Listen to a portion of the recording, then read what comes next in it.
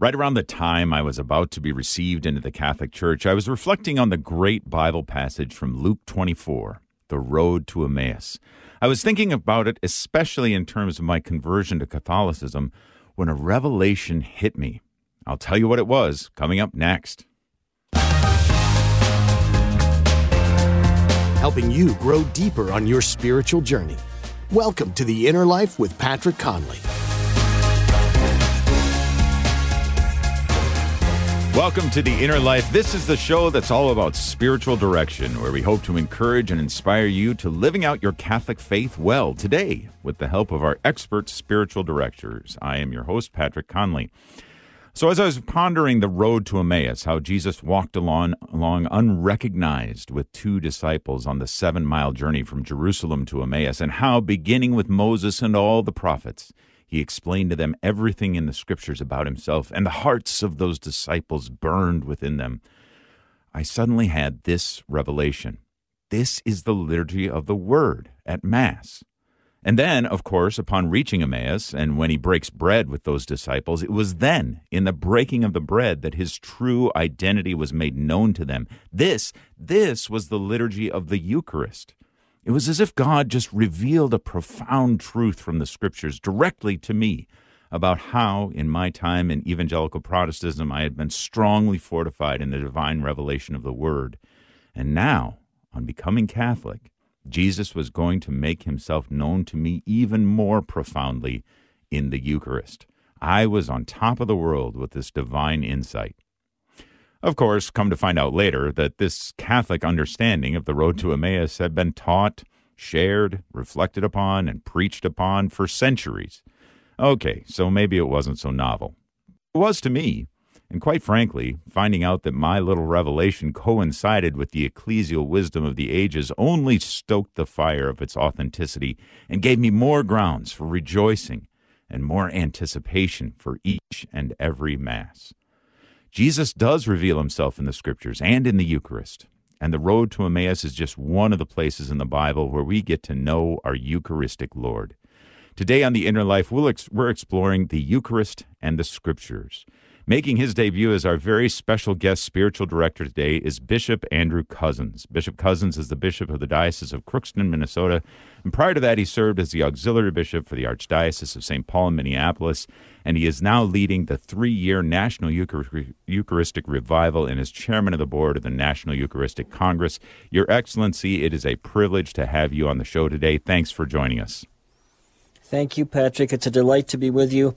I remember those days when you were just coming into the Catholic Church at the Cathedral of St. Paul there. That's right. Yeah, indeed. Very good. And I am, again, pleased to be speaking with you in perhaps more formal terms than we have in the past, but I am grateful that you've joined us and taken the time. But since this is, I have gotten to know you when you were in the Archdiocese of St. Paul, Minneapolis, but why don't you introduce yourselves just to our listeners, please? Yeah, so I was for 8 years an auxiliary bishop in St. Paul, Minneapolis, and then our Holy Father sent me up to the beautiful northwestern part of Minnesota where there's no snow yet, but I am here in the Diocese of Crookston. Crookston is a small city a little bit north of Fargo, near not too far from Canada, and we have a beautiful diocese up here of about 30,000 Catholics. And then also, as you mentioned, I've been chairing the Committee on Evangelization and Catechesis at the USCCB. I just finished that chairmanship, but I'm still the chair of the National Eucharistic Revival and the National Eucharistic Congress going forward. Yeah, well, fantastic, and grateful that you're with us today, especially to talk about a very appropriate and timely topic as the Eucharist in the Scriptures. Now, before we get into that, specifically about the Congress, I know the U.S. bishops recently met in Baltimore. Do you have any updates about the Eucharistic Congress you'd like to share? We do. We're going full steam ahead, so we really hope everybody goes to our website at eucharisticcongress.org and signs up.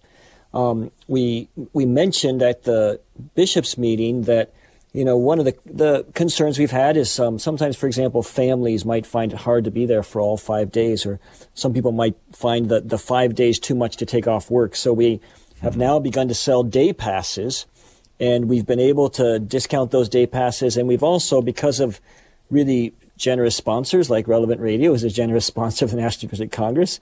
we've been able to now make it so that children under 12 are free. So even if you registered already and you were planning on bringing children under 12, you'll get a refund for those children.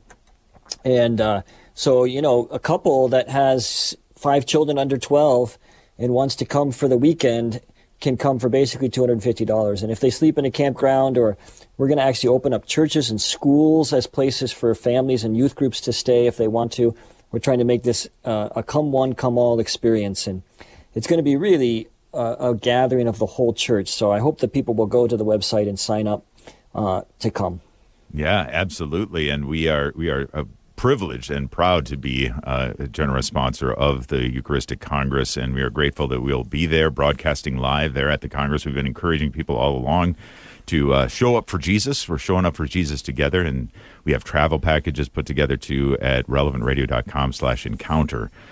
Well, Bishop, it is so good to be with you again and to be talking about this important topic, again, the Eucharist and the Scriptures, again, timely in the midst of the revival and looking ahead to the Congress coming up.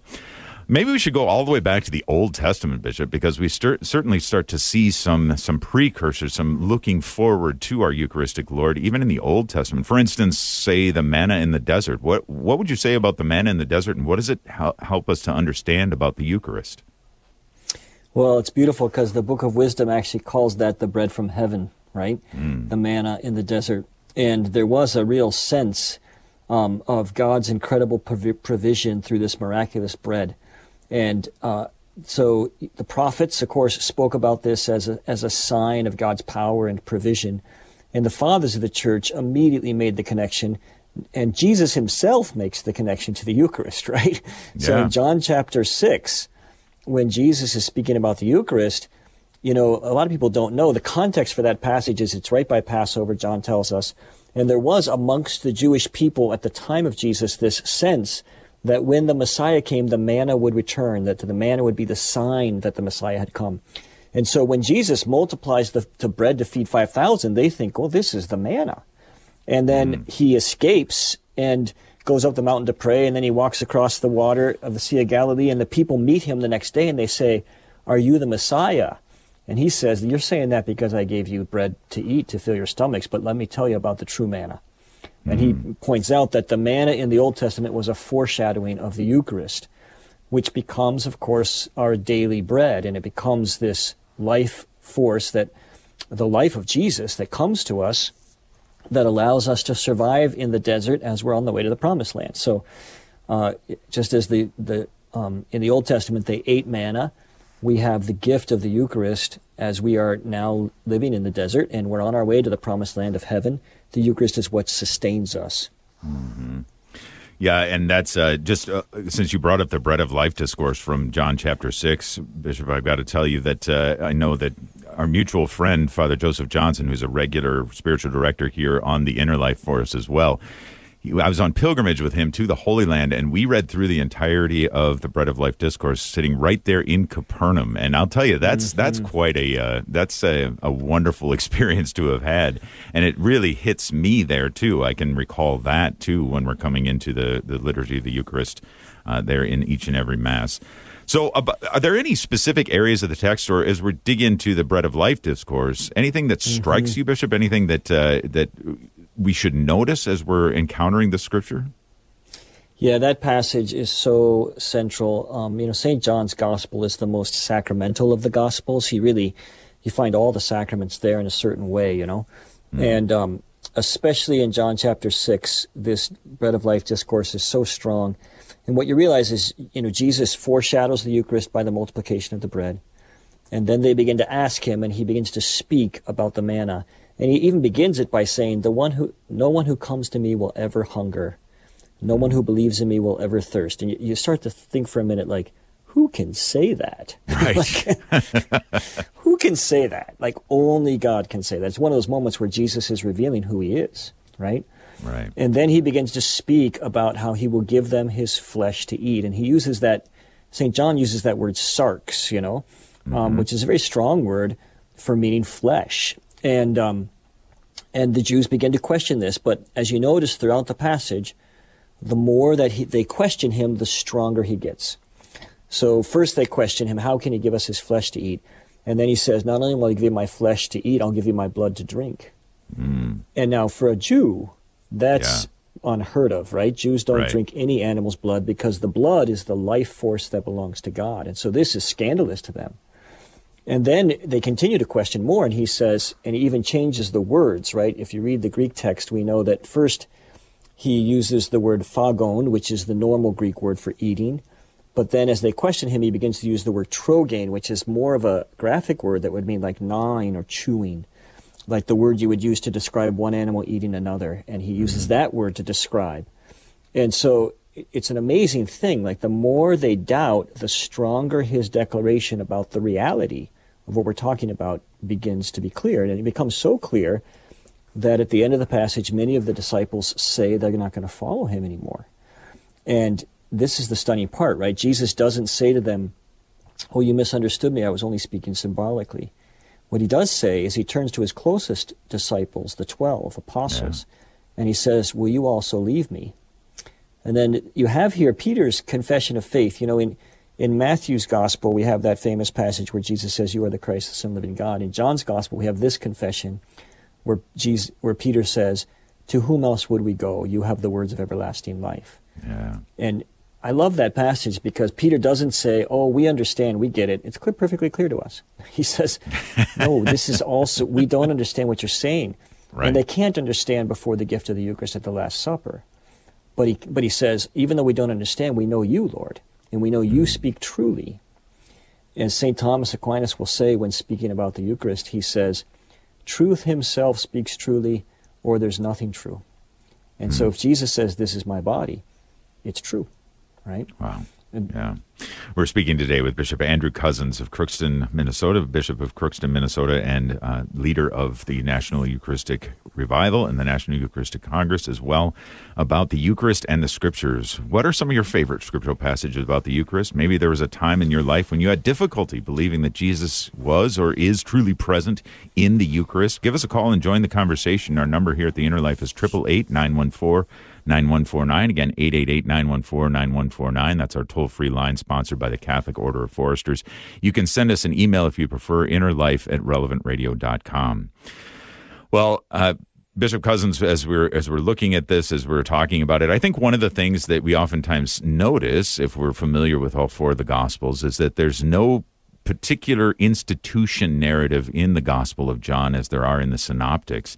But I think many might argue that, well, it's actually the teaching on the Eucharist is even stronger in the Gospel of John because of the Bread of Life discourse. Would you agree with that? I would agree with that. And so it's very clear that St. John knew of the existence of the Eucharist because of the Bread of Life discourse. And some people actually say he's making certain points in his own Last Supper discourse that are very Eucharistic, and he leaves out intentionally the institution of the Eucharist, as well as the celebration of Passover, right? Because he's emphasizing other things. So the washing of the feet, which is really this symbol of his own life being poured out to wash away our sins, or the image of the vine and the branches, which is a very Eucharistic image, right? I'm the vine, you're the branches, the one who remains in me bears fruit. Well, how do you remain in him? You remain in him by receiving his life, and that's what we receive in the Eucharist. I often use that passage to describe what happens if we miss Mass on Sunday for no good reason. It's like we're the branch and we're disconnected from the vine now, and so the life of God can't come to us, right? We need to be repaired. Yeah, indeed. Well, and as I'm thinking about it, as I'm contemplating it in the Bread of Life discourse and the power, the potency of it as well, it seems to me that it's hard to imagine that we get to the place where, of course, it's oft been quoted, this understanding based on polls and such that so many Catholics don't hold to the real presence of Jesus in the Eucharist. And I understand that being a huge difficulty, a huge problem based on truth himself saying that he is present in there. But it even goes beyond that, doesn't it? I mean, the whole focus of the revival, of the Congress, of everything is, yes, to affirm that that's what we teach, that's what we believe as Catholics, but it's also to get us to live Eucharistically, yeah? What would you say that's entailed with that? What does it mean to live Eucharistically? Yeah, the goal is that we would come into a living relationship with Jesus Christ in the Eucharist, And then from our own experience and encounter with Jesus in the Eucharist, we would learn the purpose of our life, which is what the Eucharist is meant to teach us. This is when we speak about it as the source and the summit of our life. The Eucharist is meant to teach us that the purpose of our life is to make a gift of our life, that I live actually and exist to be able to worship God, to give myself to God. And of course, that happens very practically in my daily life, in my care for those around me who God has put in my life, in my care for the poor, in my living and witnessing to my faith. Those are all ways I make a gift of myself. But all that is actually fulfilled when I bring it back to the Eucharist and I place it on the altar and I offer it with Jesus' sacrifice to the Father. And so we speak about the Eucharist as the source, right? It's the place where I receive life. Yeah. Jesus comes to live in me, but it becomes the summit when I make an offering of my life united to Jesus' offering at the Mass. And in this way, the importance of worship, which is, fulfilled in the first commandment and in the third commandment, you shall worship no one but God alone. And when you think about the history of worship, in fact, there's really only one true act of worship in the history of the world, and that was Jesus' offering of himself to the Father. He offered his life in the perfect act of worship. It was the perfect internal worship, his heart, and external worship, his body. Everything's given. And it's given on our behalf and for our salvation and to restore us to communion with God. But our worship, therefore, is only perfect and can only be perfect when it's united to him. And this is what Jesus is talking about in John chapter 4, when he says, the woman at the well says, you Jews say we're supposed to worship at the temple, we Samaritans worship here. And Jesus says, the hour is coming and is already here when true worshipers will worship the Father in spirit and in truth. And indeed, the Father seeks such people to worship him. Well, he's talking about the hour of his passion, the hour of his gift. And true worship is when we're able to participate in that. And that's what it means to live Eucharistically. It means to make my whole life an act of worship for him, which is the real interior and exterior gift of myself. Right. St. Paul will pick up that same theme in Romans chapter 12, right, when he invites us to make of our bodies a living sacrifice unto God, and which is our spiritual, our reasonable act of worship. Oh, it's Most a great people invitation. Don't know that line ahead. is in the first. That line is in the first Eucharistic prayer. Actually, when it speaks about the offering of the Eucharist, it speaks about that reasonable worship. Yeah, wonderful. Bishop Andrew Cozzens is our spiritual director today here on The Inner Life. We're talking about the Eucharist and the Scriptures. If you have some favorite scriptural passages that have really led you into a deeper understanding of our Lord present to us in the Holy Eucharist, or maybe there's a time, maybe that time is right now, when you're having problems understanding or believing that Jesus is truly present to us in the Holy Eucharist, give us a call. Ask your questions. Give us your favorite scriptural passages at 888-914-9149. Again, 888-914-9149. We're going to take our first break, but we'll be back with more with Bishop Andrew Cozzens right after this.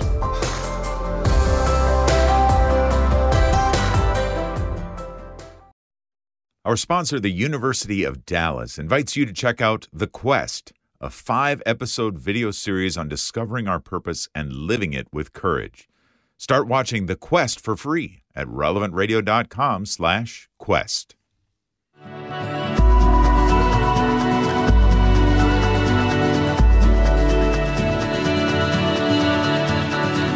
Welcome back to The Inner Life on Relevant Radio, on relevantradio.com, and on the Relevant Radio app. My name is Patrick Conley, and just a reminder, as we're speaking all about the Eucharist and the Eucharist in the Scriptures today, that indeed we will all be there. Relevant Radio, our entire crew will be there, broadcasting live from the National Eucharistic Congress next summer, July 17th to 21st in Indianapolis. Check out our travel packages for the Congress at relevantradio.com/encounter. That's relevantradio.com/encounter, and where you can also catch Father Rocky's Eucharistic videos, and check those out as well. We're speaking today with our special spiritual director, Bishop Andrew Cozzens, who is leading us through kind of some reflections on how the Scriptures enhance and inform our understanding of Jesus present to us in the Eucharist.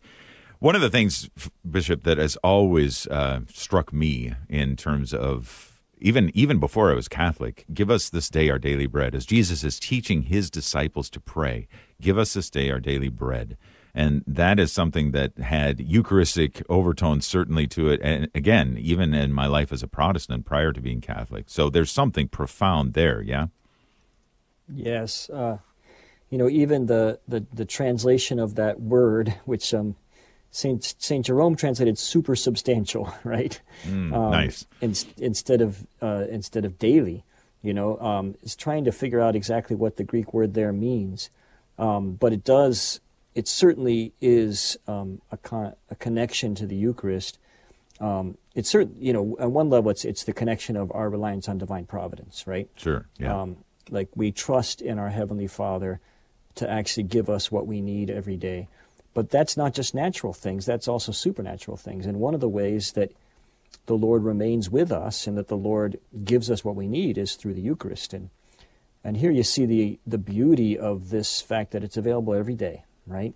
This food is available to us every day. And it was certainly one of the important practices of most of the saints was to, as much as possible, attend the Eucharist every day.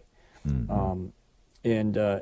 Now, not every Catholic can do that, and we understand that. I often say, well, just go once more a week, Sure, right. But this idea that the Lord is going to sustain us both naturally and supernaturally, the Eucharist is a huge part of that because it actually gives us this daily substance that we need. John Paul II spoke about it this way. He said, "The Eucharist is the secret of my day.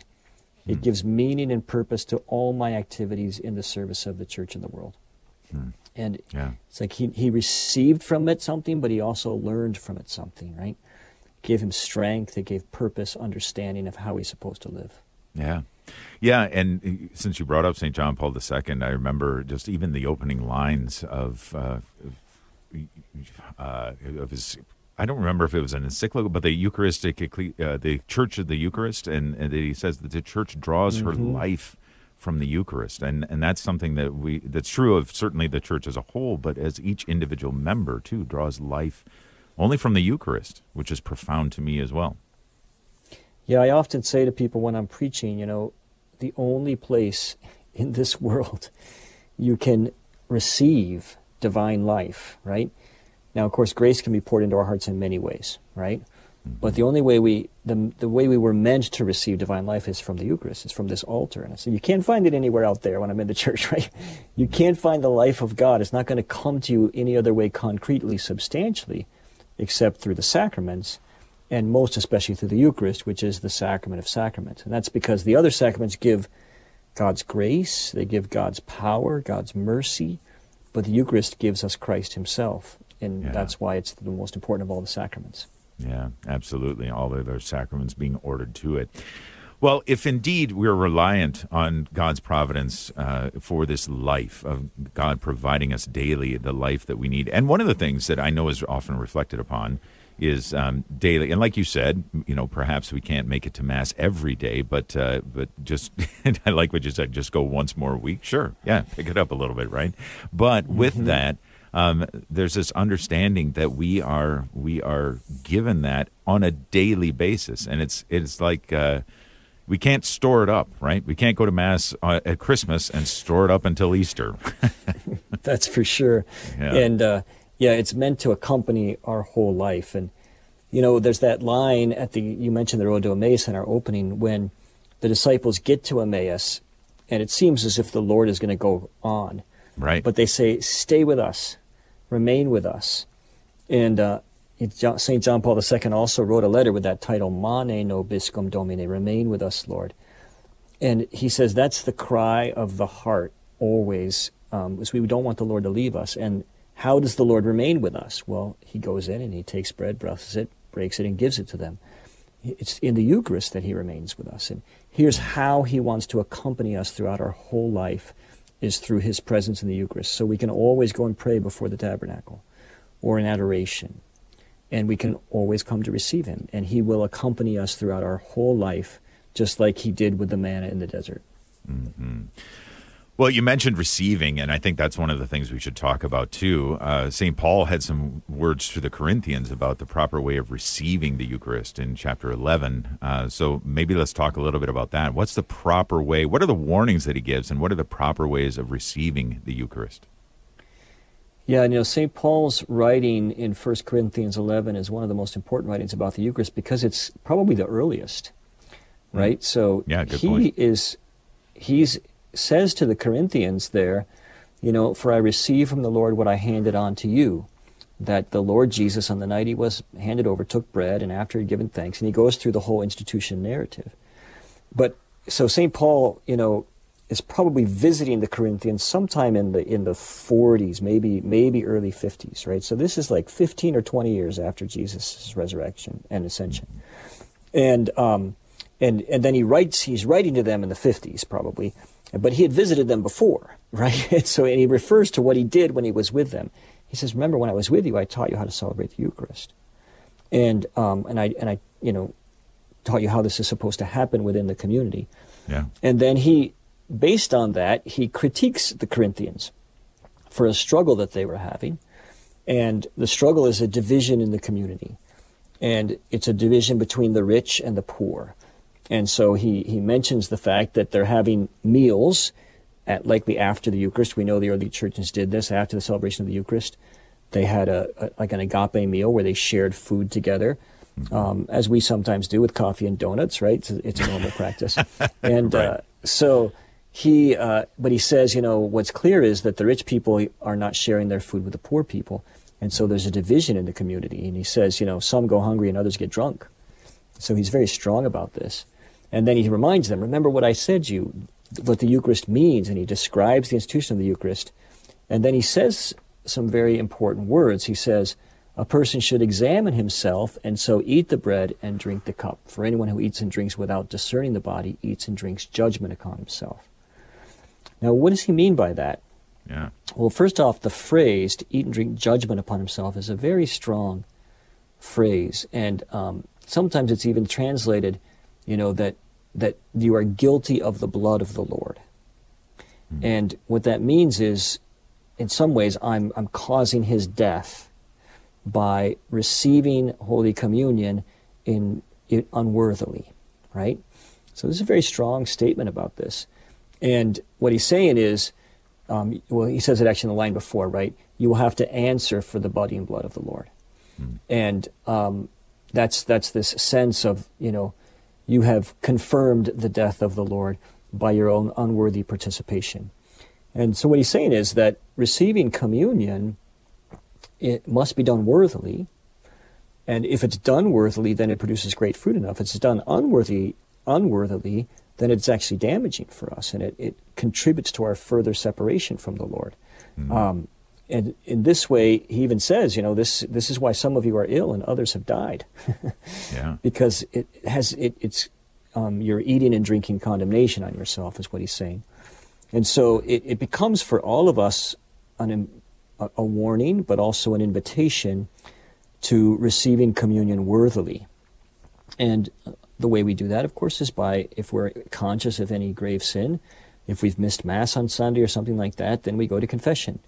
And through the sacrament of confession, we are restored to communion, and now we can come to communion, and our sign can also fit our life, right? So it's actually a really important part of the understanding of communion, especially because we tend to have the practice today that sort of everybody comes to church, goes to communion. And we want everyone to go to communion. Believe me, we do, because communion is so important, but we want everyone to go to communion worthily. And so we have to make sure that we're helping people understand what that means, or else it can be actually harmful for us.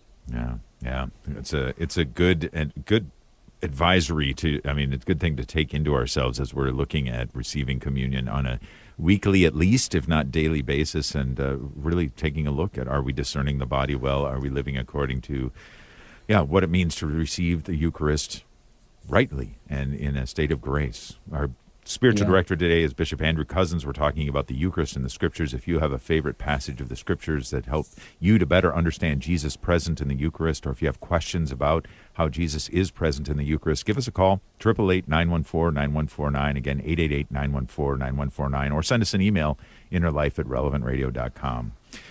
Bishop, I think that there's some great things that are in there in terms of receiving the Eucharist well. Let's just go into some of the institution narratives. Specifically, I'm thinking, well, I have Luke in front of me here. So he took bread, he gave thanks, he broke it, he gave it to them, saying, "This is my body given for you. Do this in remembrance of me."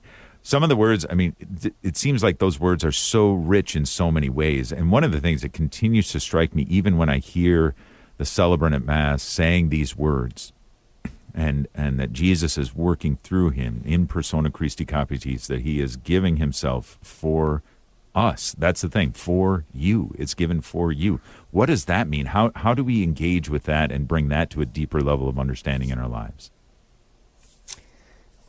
There's two comments I would have about that. One is that those words of St. Luke there, so Luke and Paul have very similar traditions with regard to the Eucharist, and Mark and Matthew's are quite similar, but especially in Luke's Gospel, whenever the Eucharist is mentioned, those four words are mentioned. He took bread, said the blessing, broke it, and gave it to them. So that happens in the multiplication of the loaves. That happens at the Last Supper. It happens at Emmaus, right? And clearly for St. Luke, who's writing as a member of the early Christian community, this is the earliest Eucharistic prayer, right? This taking bread, saying the blessing, broke it, and gave it to him. And it's still, of course, in our Eucharistic prayer today. Right? And it's the same thing that St. Paul says when he teaches the Corinthians about the Eucharist. He uses those same four verbs. And so those four verbs actually become a way for us to understand what's supposed to happen in us, right? Which is, I allow my life to be taken by the Lord, and then I allow my own life to be broken and given for him, blessed, broken, and given. And this is actually part of what happens in the disciple. It's part of what he learns from the Eucharist, is that my life belongs to the Lord, and my life is blessed by him, and I'm filled with his grace, but my life is also broken in the sense of I experience the cross, I experience my own weakness, and then my life is meant to be given for him. And so as I live a Eucharistic life, those kind of four passages become part of what it means to live a Eucharistic life. But the other aspect that's very clear is for you. Right, exactly. This is given for you. And it's meant to be very personal, right? It's not for all. It is for all, but it's not, it's not just for a group. It's for individuals, right, within the group. And so it's like even when St. Paul, when he speaks about Jesus' death, he says, Christ who died for me and gave himself for me, right? And so each of us are meant to experience that at the Eucharist, that he's given for me. And that tells me about something about who I am. It tells me that I'm God's beloved because he gives himself for me. And of course the Eucharist is a foreshadowing of the wedding feast, right? He's the bridegroom giving himself for his bride. And I'm loved in such a way that he's willing to give everything for me. Tells me about my worth and my dignity. Even, Cardinal Ratzinger, when he was commenting on this passage in a homily before he was Pope, he said, we should remember it cost Jesus everything to give us the Eucharist. And we should remember that whenever we hold it, right? Or whenever we receive it, that it cost Jesus everything to give us this gift. And this is how much he loves us. And so it's meant to speak to us of a very intimate relationship of love, and it reveals, therefore, my identity. Who am I? I'm the one that God found worth giving himself for. Yeah. Of course, the other aspect of the identity is very clear in the writings of St. Paul, which is, I also become his body, right? And so it's this teaching that's in the Scriptures and in the Fathers of the Church that we become what we receive. Right. And so it's revealed that I am one with Jesus now after receiving Holy Communion, and therefore I'm meant to be his body. And so how does Jesus live in the world? How does Jesus offer his sacrifice in the world today?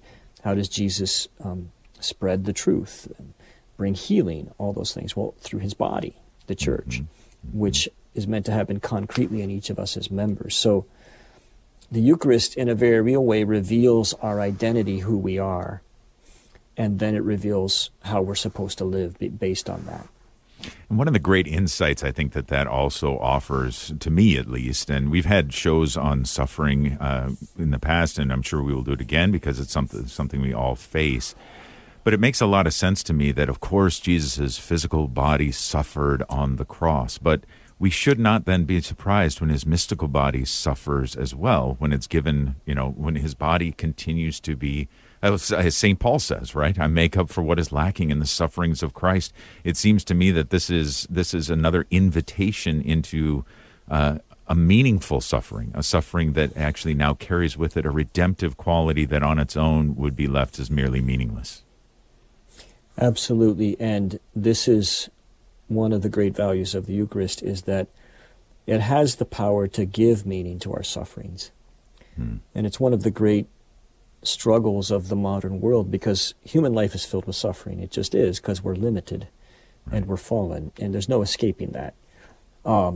We have our limits, and we have fallen nature, and so there's going to be suffering in this world. But the suffering doesn't have to be empty. It can actually be powerful. It can actually be part of the gift that I'm able to give to God and to give to others, and it's part of, as St. John Paul II will say, it's part of drawing down God's grace upon the world. In fact, he says it's the mode par excellence to draw down God's grace upon the world. And that's what St. Paul is saying when he writes that from prison, and he says, I make up in my own sufferings what is lacking in the sufferings of Christ. Well, what is lacking? The sufferings of his mystical body have not yet been united to him. And that's what we have the opportunity to do in the Eucharist. I often speak about that phrase. My mother used to say it when I was a kid, and I didn't really like it when she would say it. She would say, offer it up. Yeah, right, yep. And I didn't like it because it kind of ended the conversation. I couldn't complain anymore. But what did she mean? Well, she meant, think of someone else who is suffering more than you right now. Imagine that person in your mind, and then take this suffering that you're experiencing in your imagination and connect it to the person who is suffering through Jesus. Now, of course, that would be ridiculous if it wasn't for the Eucharist. How could my, suffering being picked on when I'm in junior high possibly affect someone else who's going through greater suffering, maybe people who are in prison, or people who are thinking of suicide, or people who are living in war-torn areas? What difference could it possibly make? Well, if that suffering can be brought to the altar and offered there, united to Jesus' suffering, and if it becomes part of his great offering to the Father, well, then my little suffering is transformed into something powerful that can actually apply to people in war-torn areas, or people who might be considering suicide, or someone in prison. And it can make a difference for them through being united to Jesus' one true offering. And that's what St. Paul's doing, right? When he's saying, I found my suffering isn't meaningless. It has meaning here, and I'm uniting it to Jesus' for his church. And it's making a difference for his church. And how important that is for people who have cancer, or for people who are going through difficult marriages, or people who are going through difficult moments in their life of darkness, of tragedy, of mental illness, to know that these sufferings are not worthless. They can be placed on the altar at the offertory, and they become part of Jesus' offering to the Father. And then they have infinite value for the salvation of the world. What an invitation. It's inspiring, it's motivating. It doesn't take away the pain of the suffering, but it actually gives it meaning, and it gets to that place where we are, again, working with our head, with Christ Jesus himself, in the redemption of the world, cooperating with him in that. Our spiritual director today, Bishop Andrew Cozzens, we're talking about the Eucharist in the Scripture and all the things that the Scripture reveals to us about our Eucharistic Lord Jesus. If you have a favorite Scripture passage about the Eucharist, if you have some questions about Jesus presenting himself, or the writings of the epistles of Paul, for example, on the Eucharistic Lord, and you have some comments on that, give us a call at 888-914-9149. Again, 888-914-9149. or send us an email, innerlife@relevantradio.com. We've got more to come with Bishop Cozzens right after this short break when we continue our conversation on the Eucharist and the Scriptures. We'll be right back.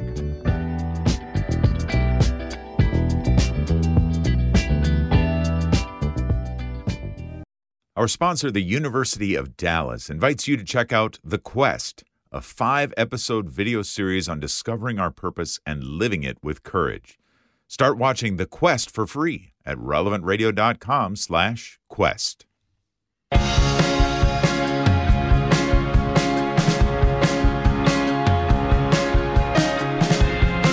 Welcome back to The Inner Life here on Relevant Radio. My name is Patrick Conley. My thanks to Nick Sentovich, our producer, and Thomas Engesser, who's on the phones for us today. Thanks for joining us on this special day when we are talking about the Eucharist and the Scriptures with our spiritual director, His Excellency Bishop Andrew Cozzens of the Diocese of Crookston, Minnesota, and also the head of the National Eucharistic Revival and the National Eucharistic Congress. And Bishop, we were just talking about suffering as well. Do you have a story you'd like to share about suffering?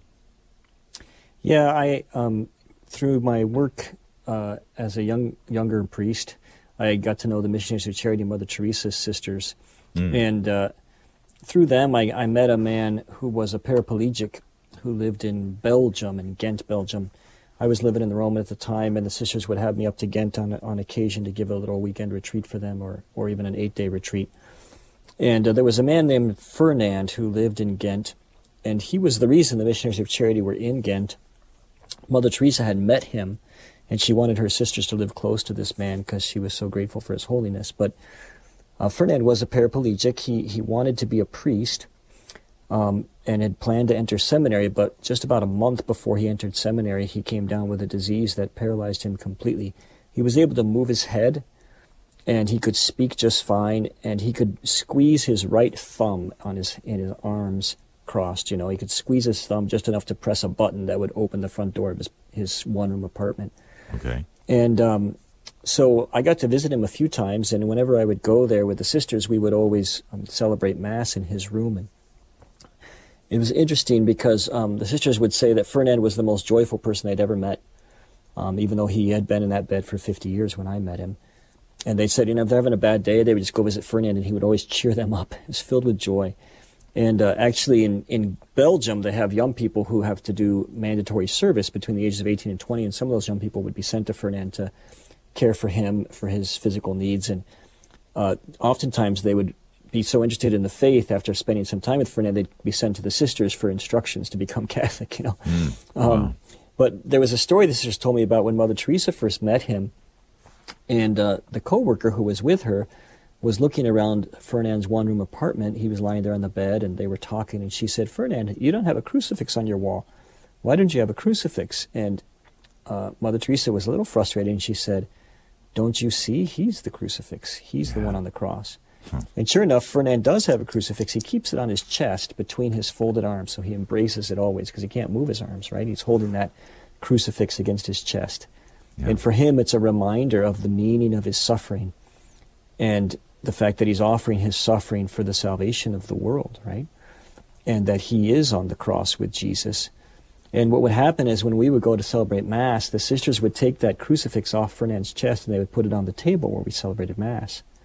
And of course, for me, it was a great symbol of what happens at Mass, which is all Fernand's sufferings, all those lonely hours in the middle of the night where he can't move and he's suffering and he's praying and he's trying to offer that.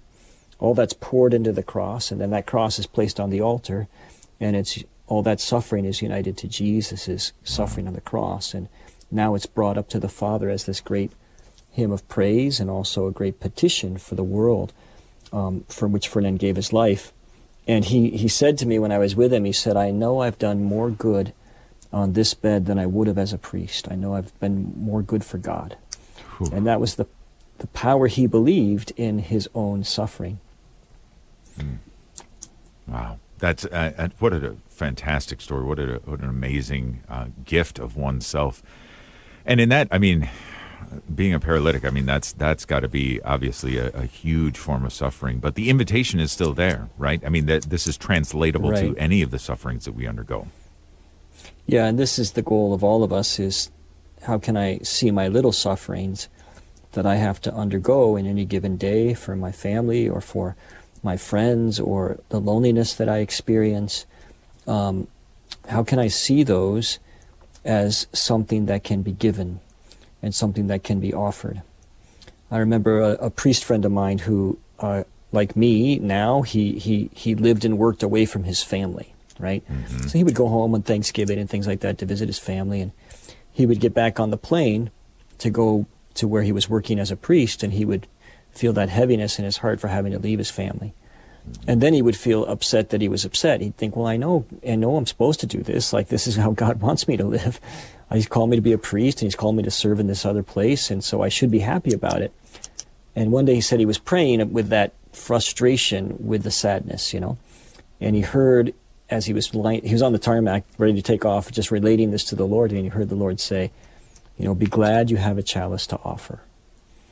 And it changed it immediately, like, oh, well, that sadness isn't a bad thing. It's a good thing. I love my family, and it's something that I can give to the Lord as part of my priestly service, and it can help make my ministry fruitful. Yeah. And all of us have a chalice to offer.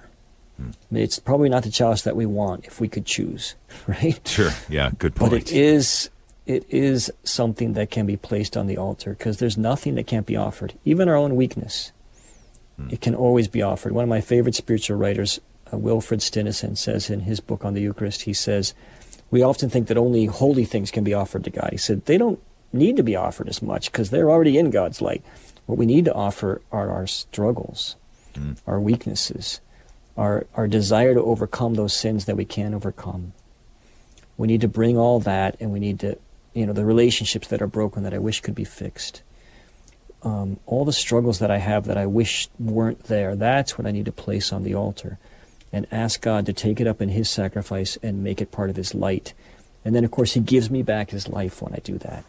He gives me back his life, which then can help strengthen me to carry that cross. God's power is indeed made perfect in weakness. Well, amen. Bishop, amen to that. Just in a couple minutes before we ask for your blessing here, Bishop, but we had a call in, an off-air call from Matthew calling in from Ohio. And he asks this. He says, can you explain how the Eucharist, receiving the Eucharist, I assume, is different from just receiving the Holy Spirit? Yeah, so we receive the Holy Spirit in all the sacraments, right?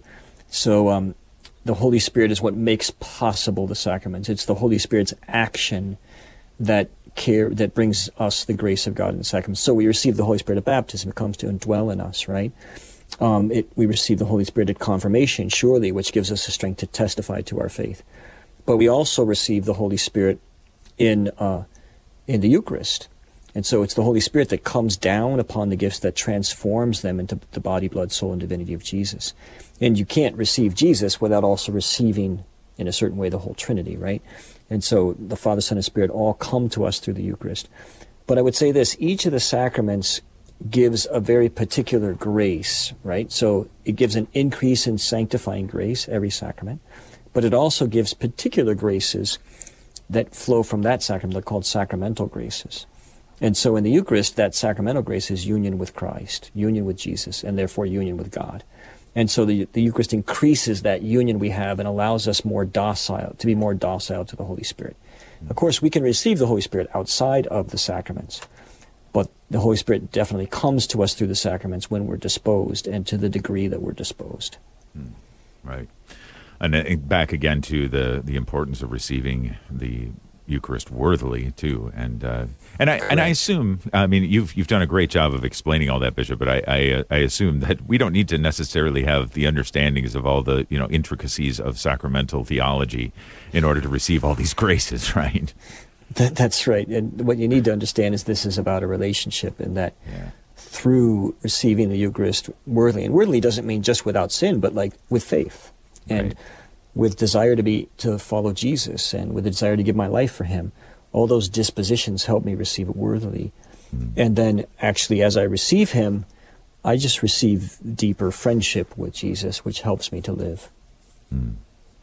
So in our closing minute here, Bishop, is there anything that you would like to say to invite people to continue to be part of the National Eucharistic Revival, or specifically to the National Eucharistic Congress next summer? Two things. Yeah, if you want to learn more about the Eucharistic Revival, go to our website, eucharisticrevival.org, and you'll find all kinds of resources there, including our Jesus in the Eucharist study, which has a beautiful study for small groups that anyone can access. That's really well done. And also, please come to the National Eucharistic Congress or take part in one of the National Eucharistic Pilgrimages, eucharisticcongress.org, eucharisticpilgrimage.org. You can access all three websites from any one of them. These are going to be transformational moments for our country as we really hold up Jesus and invite people to respond to an encounter with Jesus through these events. It's a once-in-a-lifetime opportunity, and I am so much looking forward to it. Please, God, and God willing, we will all meet up there, and I look forward to meeting many of our fellow Catholics, of my brothers and sisters in the faith. So hopefully you can make plans for it now. It's coming up July 17th through 21st in Indianapolis. Go to relevantradio.com/encounter for more. Bishop, it's been a pleasure and a privilege having you on the program today. We always like to ask our spiritual director for a blessing at the end of the show. So if you would, please, Your Excellency. May the blessing of Almighty God, the Father, and the Son, and the Holy Spirit descend upon all of you and remain with you forever. Amen. Amen. Well, I hope that you've gained as much out of this show as I have. If you have and would like to share it with others, you can find it over at relevantradio.com/innerlife, where you can share it with others and listen again. Coming up tomorrow on the program, Gratitude and Justice with our spiritual director, Father John Lococo. And up next, of course, is the Holy Sacrifice of the Mass. If you can't make it to Mass today, then give it a listen with our celebrant, Father Matthew Seminar. Thanks for listening this time. We'll see you next time. Until then, grace and peace.